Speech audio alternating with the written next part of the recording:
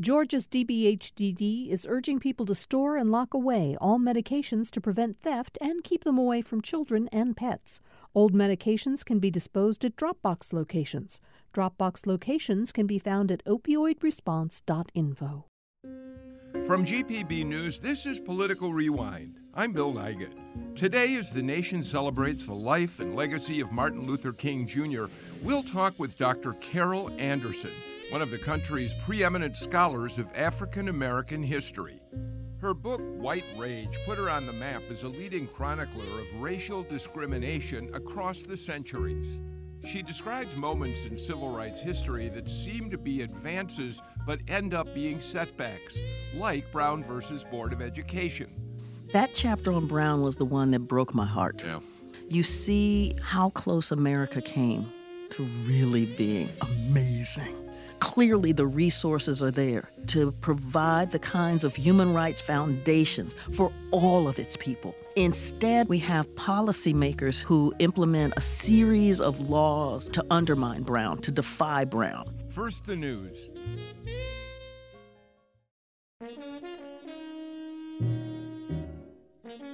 Welcome to Political Rewind. I'm Bill Nigut. In 2016, Dr. Carol Anderson's book, White Rage, The Unspoken Truth of Our Racial Divide, won wide praise because it put a new lens on how we perceive racial progress in America. In the book, as you'll hear in our conversation, Anderson documents how through our history, any advances that lifted up the status of African Americans were reversed by whites determined to fight for a white advantage in all aspects of life. Anderson followed that book more recently with One Person, No Vote, in which she argues that blacks have been systematically disenfranchised at the polls. With these books, plus her writings in publications such as the New York Times, the Washington Post, and other national outlets, Anderson's become a preeminent scholar documenting the history of race in America. Dr. Carol Anderson, thank you so much for being here to talk with us on Political Rewind. Thank you so much for having me, Bill. I want to start with an excerpt from an essay that you wrote some time ago. You talk about the great African-American poet Langston Hughes. And you say, in the 1930s, Langston Hughes poetically chronicled the chasm between the myth of the nation and its brutal reality. And then you talk about a poem that he wrote, which, of course, is a very, very well-known poem in the African-American community especially. And I want to play just a little bit of someone reading that poem, because I think in many ways it's a theme that pervades your entire life. Let's listen to an excerpt from Langston Hughes. Let America be America again. Let it be the dream it used to be. Let it be the pioneer on the plain, seeking a home where he himself is free. America was never America to me. Let America be the dream the dreamers dreamed. Let it be that great, strong land of love where never kings connive nor tyrants scheme, that any man be crushed by one above. It was never America to me. Oh, let my land be a land where liberty is crowned with no false patriotic wreath, but opportunity is real and life is free, equality in the air we breathe. There's never been equality for me, nor freedom in this homeland of the free. From a poem by Langston Hughes. On your website, there's a description of you, and it says, from growing up to wondering and worrying about a brother serving in Vietnam, to watching her neighborhood descend into a place the 6 o'clock news would repeatedly describe as, quote, on the Near East Side today, Professor Anderson grasped early on that policymakers and activists were at work shaping our world. She set out to find out how and why, and then grapple with the consequences. What does that mean? Where did you grow up? I grew up in Columbus, Ohio, and we got to Columbus, Ohio the long way. My father was military, career Army, over 20 years. And when he retired, he wanted to move to Columbus so that my older brother could go to Ohio State University. And when we moved to Columbus, I remember my mother had found this home that she loved, and it was on Oakland Park. And the realtor turned to my folks and said, "No, that's not where you people live. I'll take you to where you people live." How old were you when that happened? I was about 3. Yeah. Yeah, there are some memories that are just seared in your brain. And we ended up moving to a neighborhood called Linden. And within 2 years, there was only one white family left on my street. This was the era of block busting. Mm-hmm.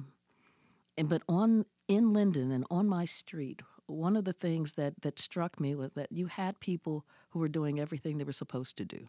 These were those hard-working, God-fearing folk who had the trilogy, the Trinity, sitting on their mantelpiece.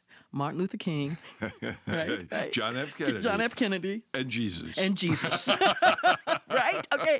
These are the God-fearing folk. And they're going to work every day. They're working in the factories because the schools suck, but you still had good manufacturing jobs that paid a living wage. And then those jobs started going away. The plants started shutting down. And I remember my father being on the phone all the time with the city because the city wasn't doing its basic job, like picking up the trash, like cutting the grass in vacant lots that the city owned, and watching my neighborhood descend into the hood and seeing that these are people doing everything they're supposed to do, and everything around them is collapsing. How does that happen? And your history in terms of understanding what can happen to African Americans in this country goes back further. You say at one point, my great-grandfather was enslaved. That's one damn hell of a hill, right? My father came through Jim Crow. My uncle almost got lynched. And I came through the era where it was towards the end of the civil rights movement.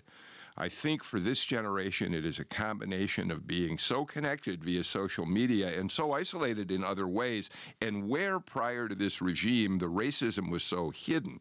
So that's really hard to figure out. That in itself is a statement I'd love to look into more.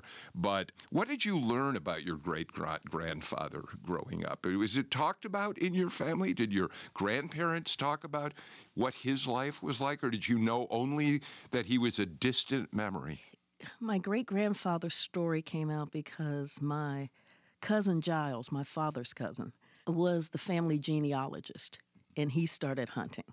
And he found this incredible story where my great-grandfather was enslaved in Tennessee. And he had fallen in love with the woman next door and refused to work. Imagine the kind of that takes. I love this woman, and until I can be with her, you're not getting an ounce of work out of me. Wow. So you know the story, rest of that story? And so his master, his owner, was like, okay. And so his owner bought her and to bring her onto the plantation. And my great-grandfather continued to work, but then he had what they called a side job. And with that side job, he saved up enough money to buy her freedom and his. And then they hopped in a wagon and they went west to get out of the South. So, wow. So these are your great-grandparents. Yes. This is you're the progeny of that relationship. Absolutely. And I understand now a piece of me, right? The kind of stubbornness, the hard-headedness, I will have my freedom, I will fight for my freedom, I will defy the obstacles. It makes sense to me. And you say your uncle was almost lynched at one point. What was that story? And so this was in Oklahoma, because this is where they went out west. And Oklahoma is west, but it's also the South. Mm. My uncle was accused by a white man of stealing, but it was actually the white man who had been stealing from the store. And my uncle was like, you are not going to lie on me. And the white man said some stuff to my uncle and was lying on him, and my uncle beat the crap out of that man. Let me put it another way. A black man put his hands on a white man. And so the lynch mob was coming. And so my grandfather put my uncle in the back of the flatbed truck and covered him with hay and took off up north to drive my uncle to safety. And so they got up to Michigan, and that's how a branch of the family ended up in Michigan. So as you were growing up, you heard these family stories. Mm-hmm. Do you recall, aside from understanding when you were 3 years old, you know, this strange memory still seared in your consciousness that you weren't allowed to live in a certain neighborhood, do you remember as you began your journey through school when you first recognized that discrimination was going to be a force in your life for at least a period of time? When I was bused. Got bused to a predominantly white school. And I remember when I was in utero, my father was like, "You're going to college."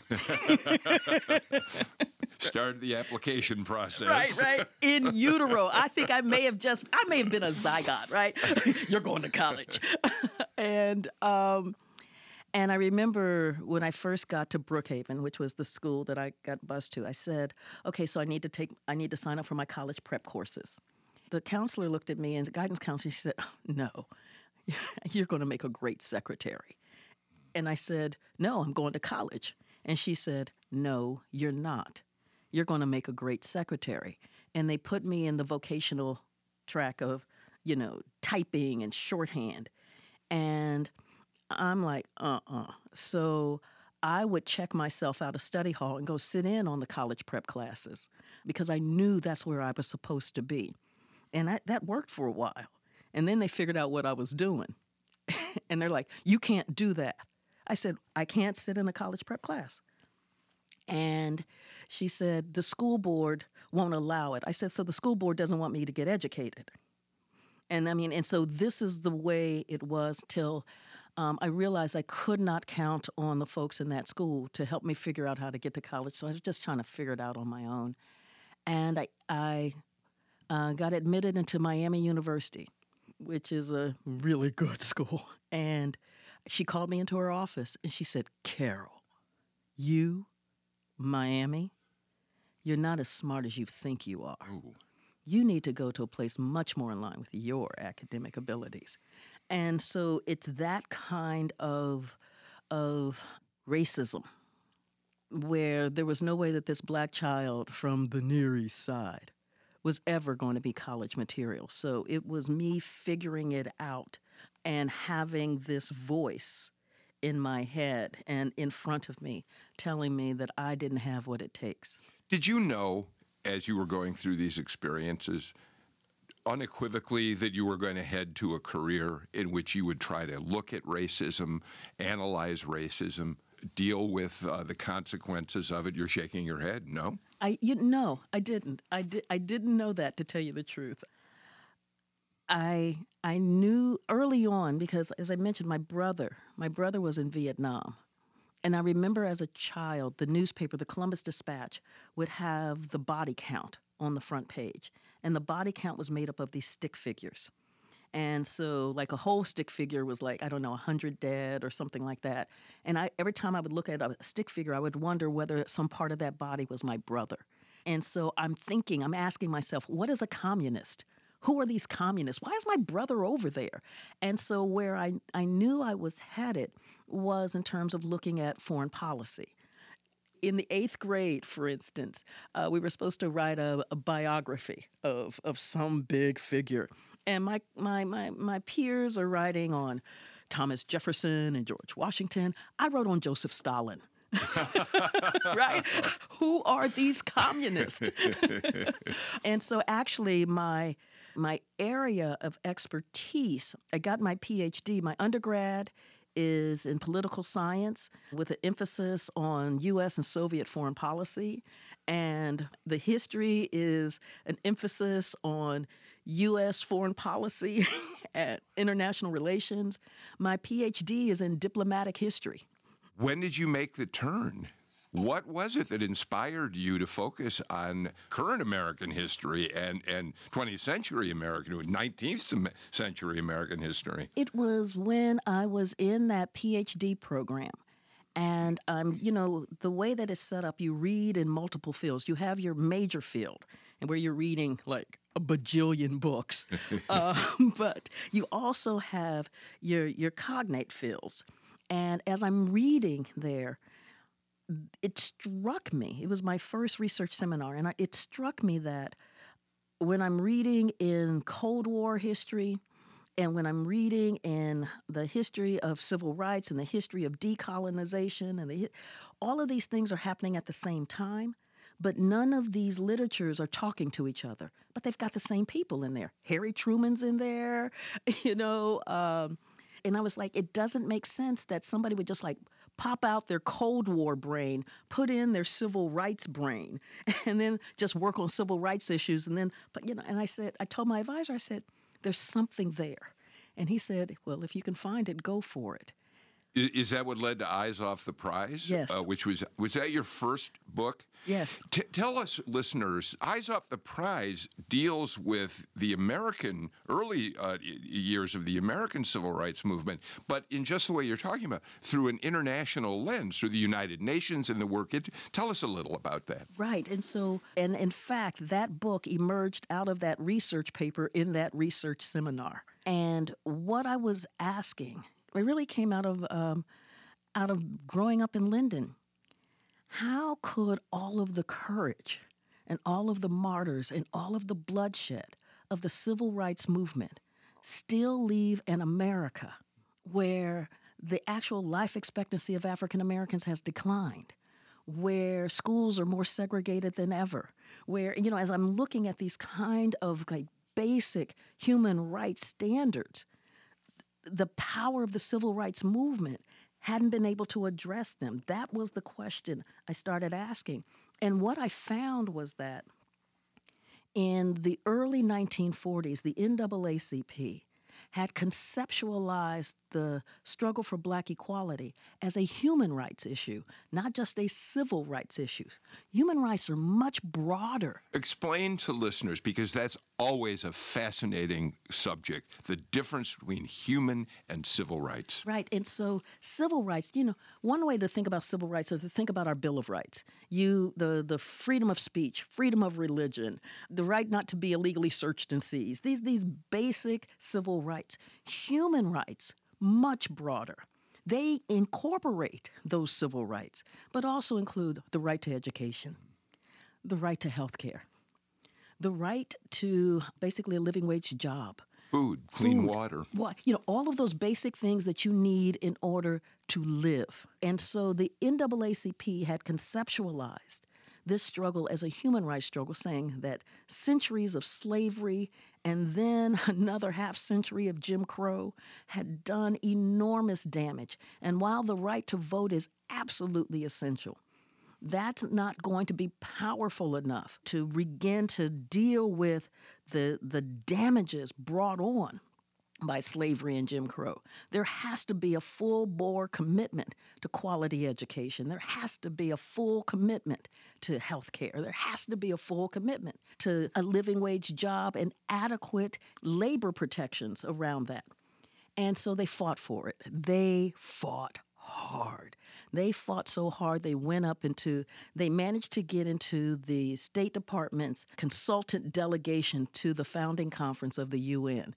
And the State Department was dealing with the power of the Southern Democrats, particularly, in this case, Tom Connally out of Texas, who was the chair of the Senate Foreign Relations Committee.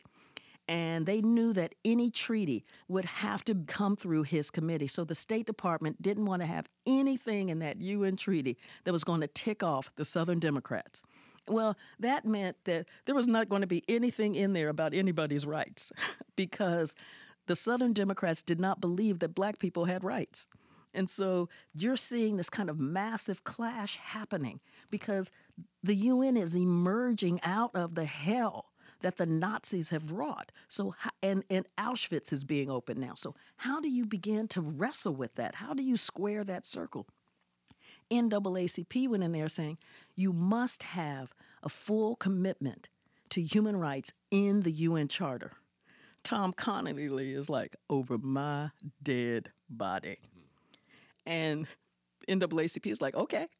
And there was nothing they could do. Yeah, well, see, and this is one of the reasons, this is where my work really begins to speak to me, because I'm fascinated by those who seemingly have no power, find ways to exert their power, to change the dynamics of their lives. And so it looks like the NAACP has no power in this. Instead, but they had almost 2,000 branches, and they started working in coalition with the American Jewish Congress. And so when Edward Stettinius, who was the acting Secretary of State, says, well, there's just really nothing we can do. And so Walter White, so let me see if I can get this right. While we're opening up the death camps, you don't believe that we should have a commitment to human rights. Is that what you're saying? Is that what you want me to spread out to our 2,000 branches and to the media? And the U.S. is right now is all about, we've got to get the media on our side, because they saw what had happened with the Treaty of Versailles after the First World War, how that thing went down. So this is all about, And so using the power of public relations, using the power of the press, using the power of bad narrative out there about U.S. intentions coming out of this war, they managed to get the language in the charter. But John Foster Dulles, he said, don't worry, I got this. John Foster Dulles would eventually be Eisenhower's Secretary of State. But he was one of those big foreign policy wonks that Republicans and Democrats listened to. And so he was on the U.S. delegation to the UN. And he said, I got this. He said, yeah, we'll put that language in there, that there shall be no discrimination on account of race, language, sex, religion, da-da-da. But then there's Article 2, Section 7, the Domestic Jurisdiction Clause. And it says, and he inserted that pony in there is nothing in this charter that gives the UN the right to intervene in matters which are essentially within the domestic jurisdiction of the state involved.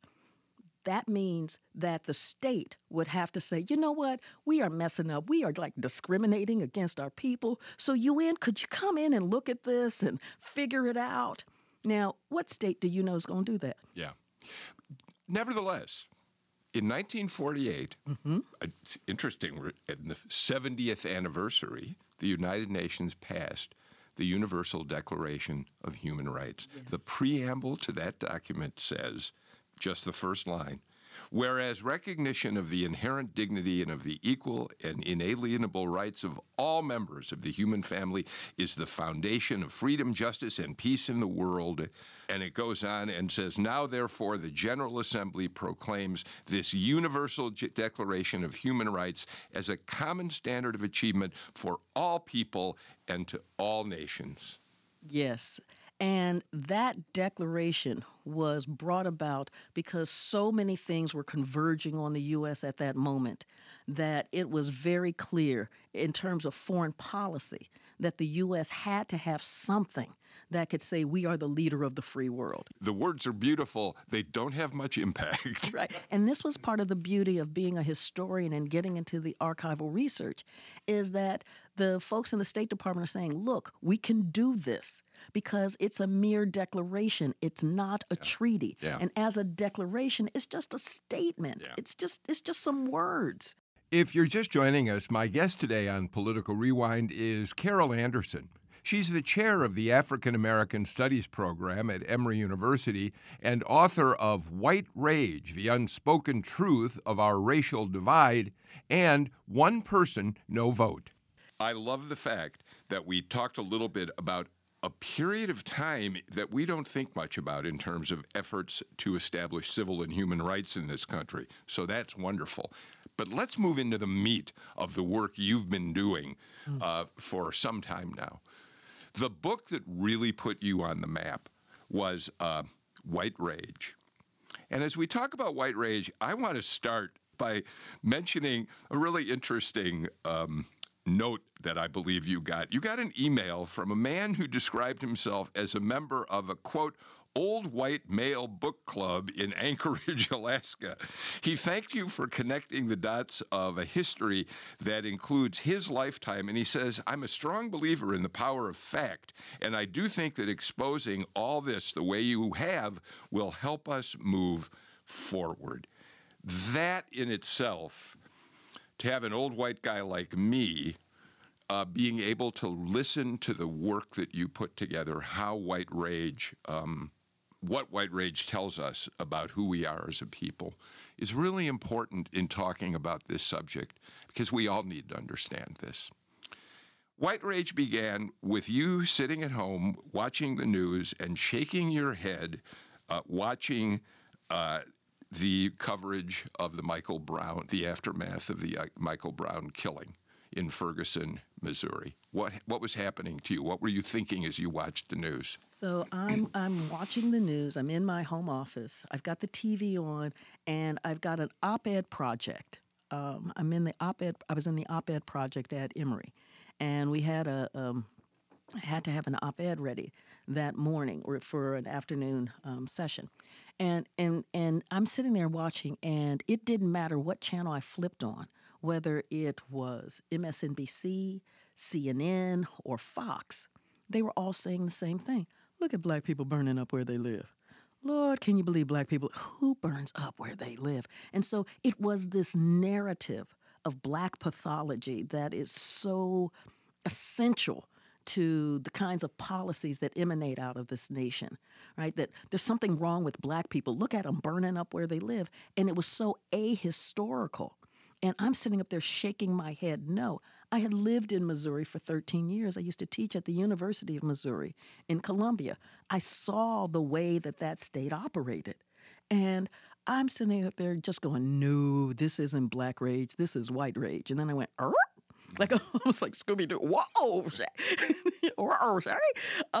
And I said no, because what was missed, we were so focused in on the flames, as we are as a nation, that we missed the kindling.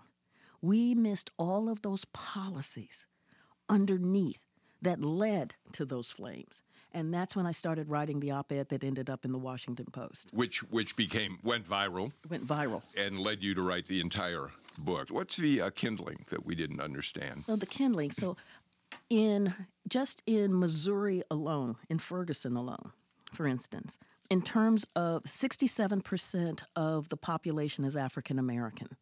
In the 2013 midterm elections, only 6% of the voter turnout was African American. The black voter turnout was 6% in a city that is 67% black. How does that happen? Because I remember one of the things was that people were like, yes, and all of the leadership in Ferguson is white, in a town that's 67% black. How does this happen? Well, it happens because of disfranchisement. It happens because of the ways, those policies. It's not like it's on the Edmund Pettus Bridge in Selma, where you see this massive clash of nonviolent protesters and you see these cops beating down folk. That didn't happen there.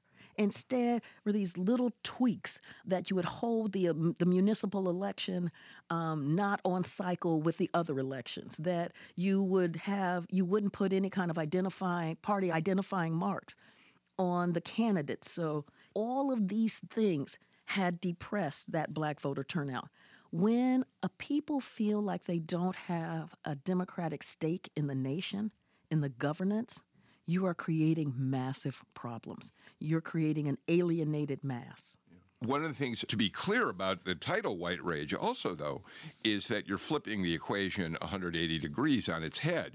You're saying, no, this isn't about black rage. This is about how white people are reacting to African Americans. One of the main theses of your book is they're demanding what you tell us are the rights of all people. And so it's the white folks who are angry. And in the book, you lay out how every time we've seen progress in African American rights in this country, there has been reversal after reversal to turn that around. You start with the end of the Civil War, freeing the slaves. Yeah. A wonderful moment in American history. But what? Ooh. But Andrew Johnson. So you get Andrew Johnson, who becomes the president after Lincoln is assassinated.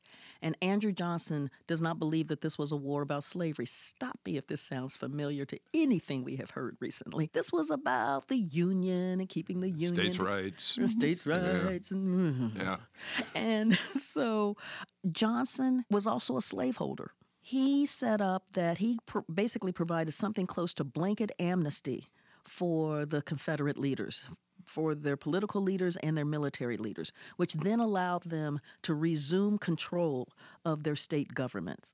And they implemented the Black Codes, which basically said that African Americans had to sign a labor contract, an annual labor contract, and they couldn't leave that job to go to a job that had paid better. And that if they refused to sign that labor contract, they could be arrested for vagrancy and then have their labor auctioned off. This is slavery by another name. And it also said that African Americans could only work in certain jobs. They could either work in the agricultural field or as a domestic. So if during slavery you had learned the skills of, say, being a blacksmith, you couldn't be a blacksmith unless the mayor or the judge signed off on you having that other. So this was, again, a way to corral African Americans into the kind of prescribed positions. Black people had to be put back in their place. They thought they were free. They need to understand they are not. You point out that even the federal promise of 40 acres for freed slaves fell apart quickly. It never materialized. Exactly. I mean, Andrew Johnson was clear on that as well as he rescinded that order coming out of the Freedmen's Bureau. So you're seeing this incredible moment of freedom then being eclipsed by a series of policies that are designed to undermine that freedom. Well, another landmark, which comes 80 years later, you tell us, that seems to be a step forward for African Americans in this country, is Brown v. Board of Education. Now, I think it's fairly well known at this point that the decision in '54 took a subsequent decision 2 years later by the Supreme Court to actually get states and school districts off their butts, to be candid, to do anything at all about it. But you would contend that Brown v. Board of Education was reversed, and what seemed to be advances there were turned around too. That chapter on Brown was the one that broke my heart. Yeah. It broke my heart, researching it and then writing it, because you see in this moment how close America came to really being amazing, where because this is coming out of the Second World War, where the U.S. is basically an economic behemoth. So clearly the resources are there to provide the kinds of human rights foundations for all of its people. Instead, what we have policymakers who implement a series of laws and policies to undermine Brown, to defy Brown. One of the major ones that I track through there is the massive resistance, and that was the massive resistance to Brown. And you look at Virginia, and in Virginia, what they did was they shut down the black public schools in Prince Edward County. But in shutting down those schools, it's like, see, now all of our schools are equal. The white schools are equal with the black schools because nobody has a school. Nobody has a public school. But the subtext of that was that the legislature was then providing state funding for tuition vouchers so that white kids could go to all white private academies. So white children were able to continue their education. But there was nothing for black children. I'm a Chicagoan by birth, but I've been here since 1983. And it wasn't until I moved down here that, subsequent to my arrival, I first heard the term seg schools. And they were all over the South, and Georgia had plenty of seg schools, segregated schools for white students. Exactly. And so you can see then as you're providing public taxpayer dollars, right? And understand this too, black people are paying taxes.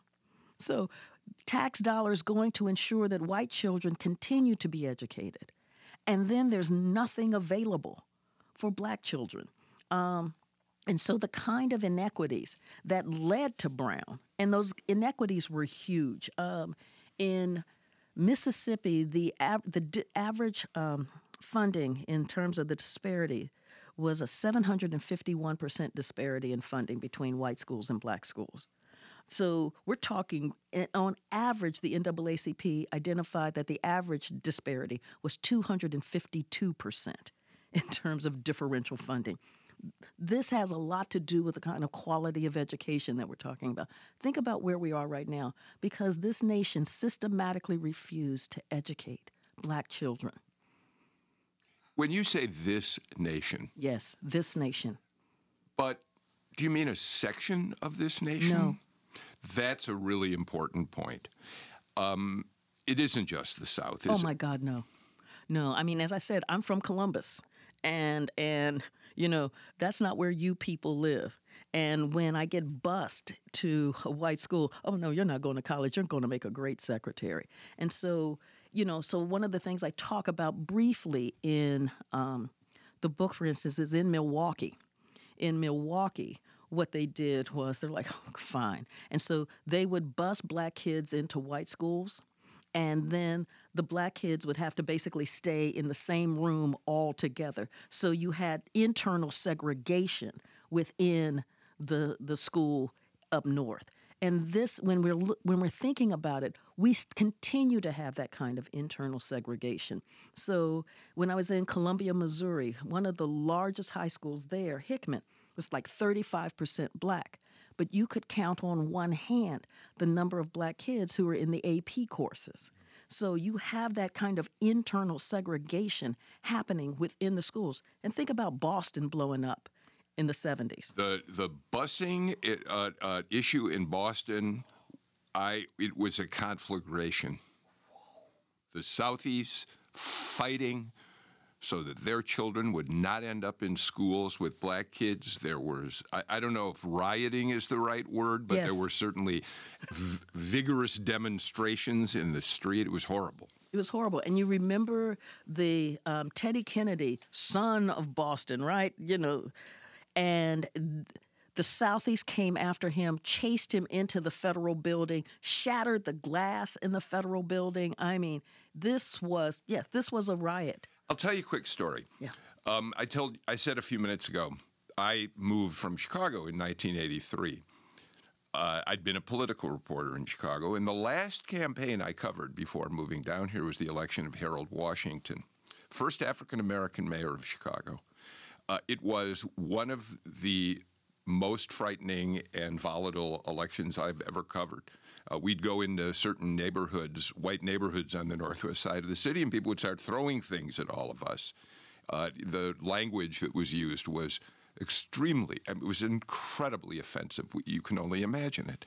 And when I announced that I was moving here after Harold won, that I'd been asked to come down to Atlanta, my friend said, "How could you go down to the racist South?" And I said, "Are you kidding? Did you all live through the same election I just did?" And I'm glad we're making this point, because it's too easy to single out the South as the bastion of racism that exists everywhere. Exactly. And when you think about it, during the Civil Rights Movement, when King moved the movement north, when he went to Chicago... Andy Young will tell you this most frightened he's ever been was when they were in Cicero in Chicago. Right. He never stops telling me about that. Right, okay, right? Mississippi's got nothing on Chicago. All right, I want to move forward, Yes. but I did think that was an important point to Absolutely. And this is why I in White Rage, I don't just talk about the South, because this is the nation. And we need to be really clear about what this nation has done. Let's take another break now. I'll have more with Carol Anderson in a moment. You're listening to Political Rewind. I'm Bill Nigut. Let's get back to my conversation with Emory University African American Studies professor Carol Anderson. One of the things that's really fascinating about White Rage is that you published it in the spring of 2016. So you had been writing this book during the ascension of Donald Trump's candidacy, and it was published just months before he won the election. When you think about that, when you think about what you were writing about in that book and then the subsequent election of President Trump, how do you put those things together? What does it say to you? And so this is why you saw in the original conclusion of the book, where I start with Donald Trump. Yeah. I smelled him coming. It was, what was that? It was that old song, "Ooh, that smell." Carol, Political Rewind tries to be a balanced conversation about politics, but proceed. You go right ahead. Go ahead. And it's because, that fifth chapter is how to unelect a black president. And it was about Barack Obama. And it was about the incredible policy backlash he faced, not for what he did, but for who he was, a black man who had the audacity to think he could be in the White House. And that was just, it triggered something so deep, so profound, where you had Joe Wilson screaming during Obama's talk, "You lie." I mean, wow. And he received millions of dollars in donations after that. You have massive voter suppression laws coming to the fore. You have the kind of denigration of Obama's very being. He's a Kenyan Muslim socialist, anything but president of the United States. And when you think about it in terms of that policy backlash, this is what gets us to Donald Trump. It was, we want the anti-Obama. This is white rage. Hello. When I see Donald Trump, I see the embodiment of white rage. And his subsequent policies are the embodiment of white rage. It's those policies that go after, for instance, undermining the consent decrees between police departments and communities, like in Baltimore and in Chicago. The policies that go after reversing the previous Department of Justice's stance on voter suppression in Ohio and in Texas. All of those kinds of policies that go about providing and opening up full democracy and rights to American citizens, to African Americans, being systematically undermined by this regime. Is it important, as we talk about what you feel about President Trump, to make the point that he remains a minority president in the sense that the majority of Americans do not support him as president? Let me put it this way. So one of the things that I often hear or heard, and I still hear, when it comes to Obama, and this will get to Trump, That's fine. is that, well, how racist can America be? We elected a black man twice to the White House. And there's this kind of congratulatory pat on the back, yeah. But that subtext of the we is that we whites put a black man in the White House twice. So how racist could we possibly be? Except when you look at the data, the majority of whites did not vote for Barack Obama.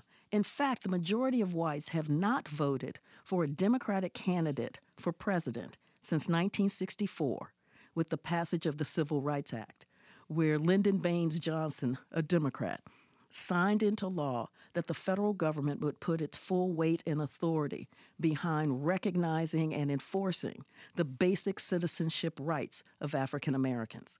Since that time, the majority of whites have not voted for a Democratic candidate for president, and that includes Barack Obama. We have to come to grips with what that means in this nation, because that kind of anger, ill at ease, this sense that, and it's the same kind of sense that Andrew Johnson had after the Civil War. The only way blacks can get civil rights will be at the expense of whites. But that's not how rights work. And we have to deconstruct this kind of notion, Because when you look at it again, the majority of whites who voted for Donald Trump. They voted for a man who clearly didn't have any kind of policies, who clearly wasn't prepared, equipped, who couldn't string a full sentence together. And you hear, well, he's a successful businessman. How many bankruptcies does it take to, So when you're looking at any of the kinds of standards about what a qualified candidate for president of the United States would have, Donald Trump didn't have it. What he brought to the table, remember there were like 16 candidates, GOP candidates, and many of them had governmental and policy experience. He didn't. What he brought was pure uncut racism. Mexicans are rapists. They're criminals. Mexico's not sending us their best. Birther. Nobody else brought that in the kind of package that Donald Trump did. There's a reason why he rose to the fore in the Republican primaries. We've got to come to grips with that. So this takes me in a different direction than I thought we were going to go at this moment, but I really want to pursue this with you if it's okay. It strikes me that we do right now understand that the Republican Party has become a rubber stamp for President Trump, and that's very frustrating to a great many people. But the solution to our problems can't be a matter of Democrats versus Republicans. I don't see it. We'll never get anywhere if that's how we decide to solve problems. It's more about opening minds beyond partisan boundaries. Is that a naive statement? No, it's not naive at all. And so what you hear me saying is that we have to have whites have the conversation with whites about what is a true American democracy. And that true American democracy is not the thing that we have working right now in our system, because that thing is destructive. And so it has to be. So let me give you an example. After the election, a reporter at Vox went to, I think it was Whitley, Kentucky. It was an area in Kentucky where 60% of the people were on the Affordable Care Act. 80% voted for Trump. And so it was trying to figure out this disparity. How do you? And so the first question was, what has it meant for you to have access to health care? Because remember, this plan wasn't only blacks would get health care or only Democrats would get health care. This was like, let's open up access to health care to Americans. And they were like, my diabetes is finally under control because I'm able to go see my doctor regularly. And my husband's going to get a liver transplant. That's kind of huge, right? And it was about a son who was like 21, 22, and would have been kicked off of insurance prior to. But now he's able to get his health under control because he's able to regularly see a doctor. So we're talking about major life changes happen in terms of improving the quality of life here. And so then the reporter said, well, but you voted for the Republicans. They're like, yeah. Well, they're trying to get rid of the Affordable Care Act. No, we heard them say that, but we don't believe it. Well, they tried 60 times when they were in. Stop, you're scaring me. And then it came. But there are those people, and they've got better health insurance than we do, and they don't pay as much, and they don't deserve it. So I'm sitting up here going, okay, those people, that's that zero-sum game. And how do you know that those people have better health insurance than you do and don't pay as much as you do when you've got your diabetes under control, when your husband's getting ready to get a liver transplant? So this is what I mean by this isn't about Democrat or Republican.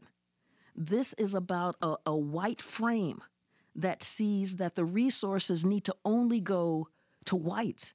And if there's any kind of broader distribution, there's something wrong with the system. That's the frame that is doing damage to America. Is there hope for us right now, Carol? What do you feel? The divide is so enormous. You and I sit here and talk. I'm an old white guy. You're an African American who knows what it means to be discriminated against. I think we hear each other. I think we probably find common ground in a lot of this. But is the experience we can have as individuals something that can grow and matter? There is hope. And I know it sounds like right now it's like, dun, dun, dun, Yeah, dun. it does. It sounds irreconcilable. And there is hope. And that hope to me springs from what I'm seeing in terms of a much deeper engagement in this nation about conversations about what kind of democracy do we deserve? What kind of democracy do we want? It's like watching what happened up in Wisconsin when the Wisconsin GOP sought to just kneecap and undercut the victories of that amazing turnout. Yeah, as we tape this show, the Republican legislature is trying to basically strip the Democratic governor, the newly elected governor, of almost all power, in the same way that the Republicans in North Carolina's legislature did the same thing when the Democrat took control of the governor's mansion there. Exactly. But what I saw up in Wisconsin is that people came out in droves. They had to open up 3 rooms for those hearings. And as much as the Republicans had tried to, keep this on the down low and to keep this quiet, and people were like, no, this is our democracy. This is our democracy. That kind of engagement is where the hope is. What's it like in your classes? Are they well mixed? Are they well integrated, diverse? Oh, absolutely. And how are their conversations? My students are amazing. I love my students. Will they make a better world for all of us? Yes. I mean, just think about, for instance, what we see the students from Parkland being able to do, because they're like, we have got to have a world where we're not always doing these drills because we're afraid that a shooter is coming in. We've got to have sensible gun laws. And they understood that what that meant was engaging in the political system. You believe that the things you documented in White Rage, that you've documented in One Person, No Vote, the problems you see with the way in which African Americans have been treated by this country, there is hope that things will get better. Yes. Oh, absolutely. Carol Anderson, it's been a real pleasure to talk to you. I wish we had another hour or two because there's so much more I'd love to talk with you about. But for now, I want to say thank you and say, please come back. Let's talk some more. Definitely. Thank you so much, Bill. Carol Anderson is the author of several books on the racial divide in America, including the award-winning White Rage, The Unspoken Truth of Our Racial Divide, and One Person, No Vote. You can learn more about her work on the Political Rewind website at gpbnews.org. Today's show was produced by Robert Jimison. I'm Bill Nigut. See you again for Political Rewind tomorrow at 2.